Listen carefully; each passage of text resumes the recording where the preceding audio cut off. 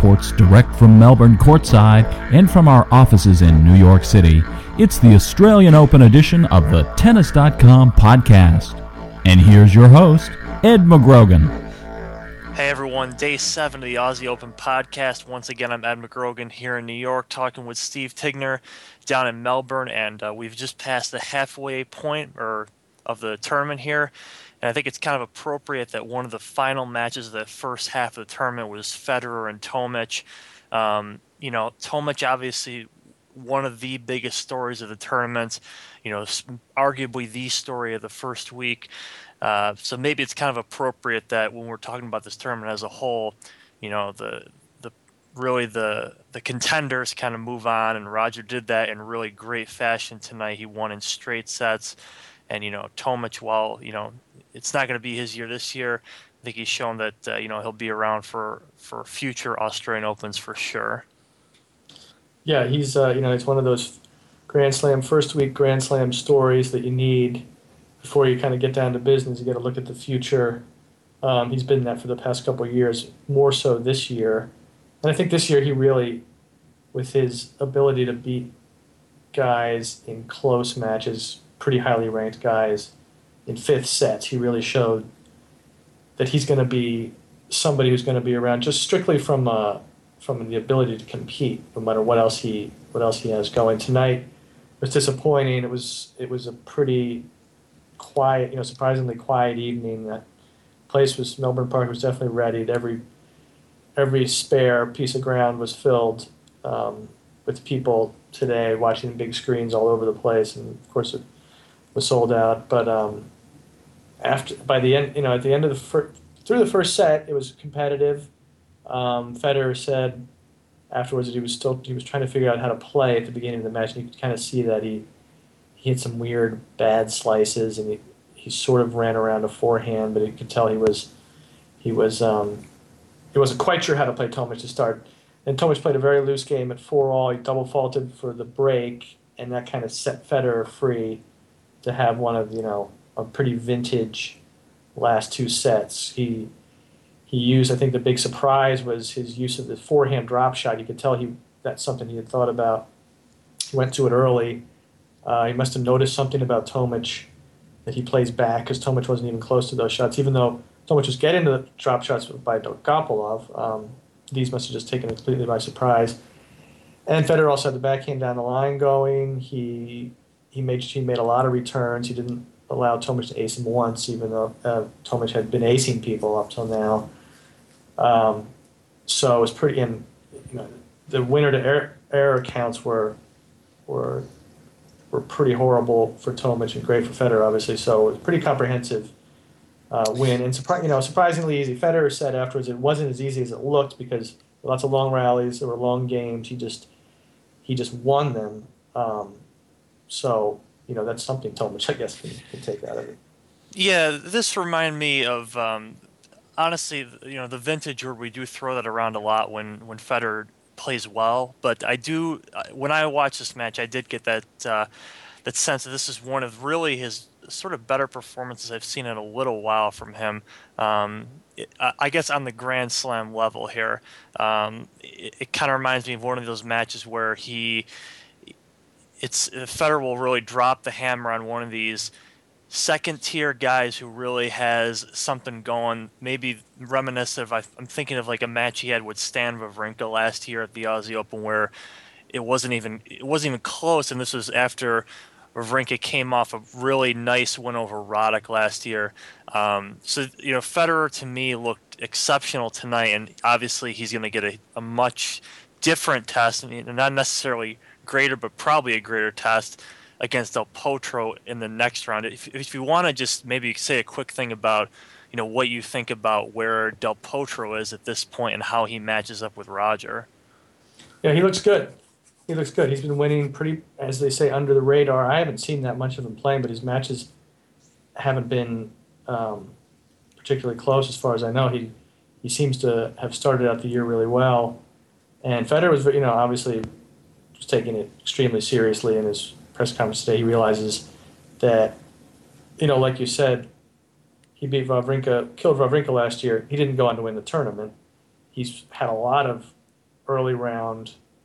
good early round matches at slams in the past 2 years, and he hasn't gone on to win the tournament. So, there's only so much you can take from it. Plus, Del Potro is a very different player from Tomic. So this was, this Federer match was a great match, and it was a one-off. It deserves to be recognized as a great performance, but it's tough to know what it shows for the next round, because Federer is coming off a couple of pretty extreme swings. He had a walkover, then he had Karlovic, and then he had Tomic, and now he goes to Del Potro. So, he's running the gamut of players, but I think Del Potro has a very good chance in that match. Yeah, yep. We'll see that in 2 days, sort of depending on where you are. But yeah, that's after the fourth round finishes up.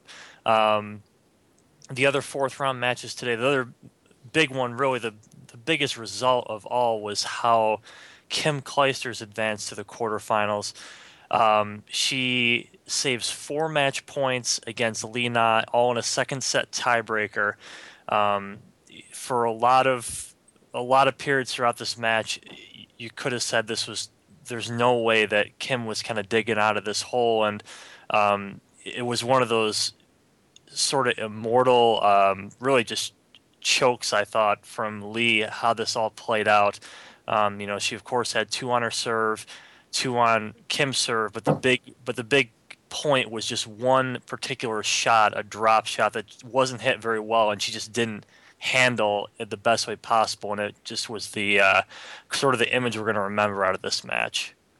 Yeah, well, it started out, it looked like it was going to be a total dud, 3-all. Kim turns her ankle. It seems like she's going to be done. She's not really running, and Lee gets up 3-1 in the second. But even at 3-1 and 3-2, and she's up a set in a break, and her opponent's injured, you noticed even after the shot she missed, then she started to get angry at herself. She started to talk to her husband.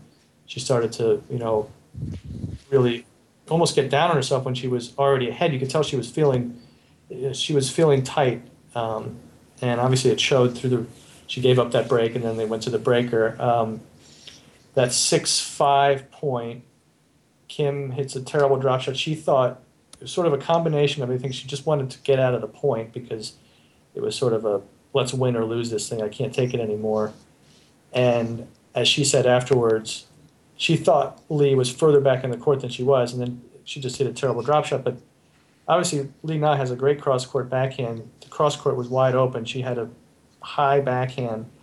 You could just see that it was just nerves got to her, and she just kind of flipped it, bunted it right back to Clijsters. Clijsters hits a decent lob, but I think on a different day, Li Na would run back and get that ball. She didn't even look at it. So it was total meltdown at that point. And then in the third set, she has bad luck. Clijsters is ready to have her own meltdown. Up 4-1 in the third, down break point. She's looking like she's in trouble, and Lee's starting to play better. Kim hits a kind of lucky backhand that catches the line, and she holds, and that puts her up 5-1. And it was just a little too far for Lee to come back. So, basically, it was like the WTA was back in the tournament, a classic WTA roller coaster, depending on what you think of it. It definitely had drama and was exciting. It's great to see at least an exciting women's match rather than a blowout. Yeah, sort of all in a day's work, I guess, like we've sort of anticipated. But the other main WTA parts of the day, Azarenka and Wozniacki win theirs in straight sets. I got to say, I watched a lot of the Wozniacki-Yankovic match at the end. Wozniacki wins his first set 6-love. She wins the second 7-5.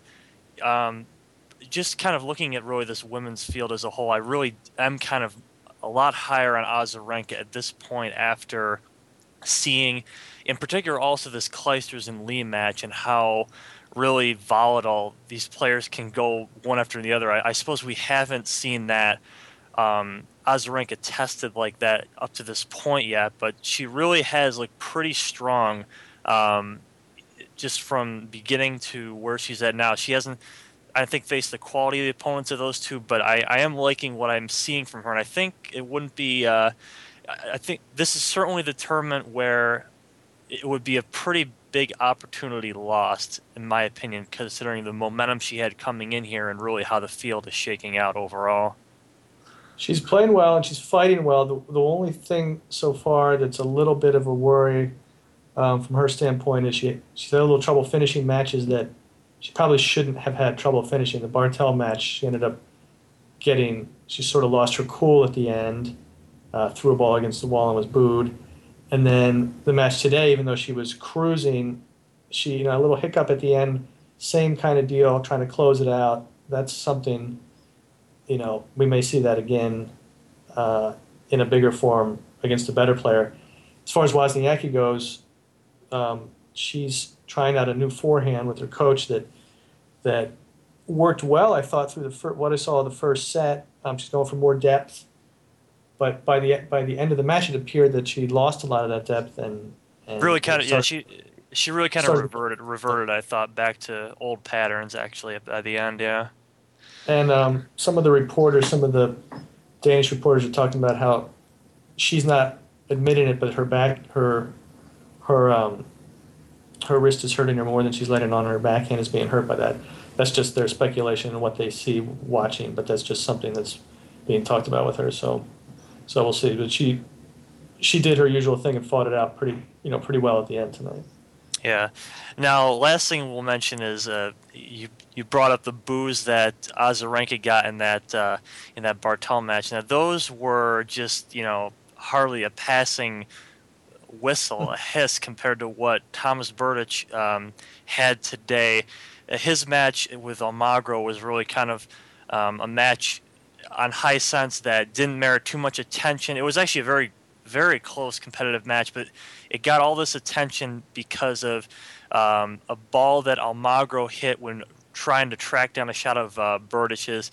Takes a cut at the ball, hits Berdych, probably as hard as you can hit a tennis ball with considering what he puts into it. Hits him on his arm, and Berdych, instead of kind of shaking it off as really part of the game, ends up making a huge deal out of it. He doesn't shake Almagro's hand when the match is over. Berdych ends up winning the match, and the crowd just rains down boos on him. It was like it was like a WWF type of match where it was the ultimate heel stepping into the ring there, and he couldn't even really the interview on the court was pretty much completely drowned out by the end of this. So this kind of made into one of today's bigger stories in a way.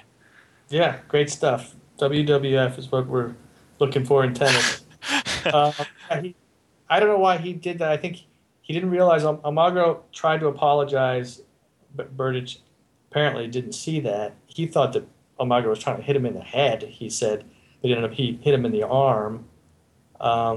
I'm not sure why Berdych reacted that way. He did something kind of similar against Nadal a few years ago in Madrid. He got angry at the crowd and he gave them the shh signal. He shushed them. He sort of overreacted to that situation. He got mad at Rafa. So he, I guess in the heat of the moment he can sort of lose it. But yeah, he didn't look good. I don't think anybody defended his move today. Nope, he was panned pretty heavily on the broadcast over here, and I can probably safely presume over there. And he's going to hear it again because he actually gets Nadal in the next match, and they play. So we'll see what the good guy in this saga turns out to be here. All that. So, any last remarks from today? No, I'm just remembering a time when in a doubles match that I played, that somebody hit my partner with the ball and I didn't shake his hand. So I don't know if that makes me worse than Berdych or not, but just try to relate to Tomas for a second. That's probably the only way you're going to relate, but that's something to remember, something to keep down. Right. Yeah. All right, we'll talk again tomorrow after the fourth round's finished. For Steve Tigner, I'm Ed McGrogan. Thanks for listening. You've been enjoying Tennis.com's weekly podcast. Thanks for listening. For all the latest news and events, head over to Tennis.com.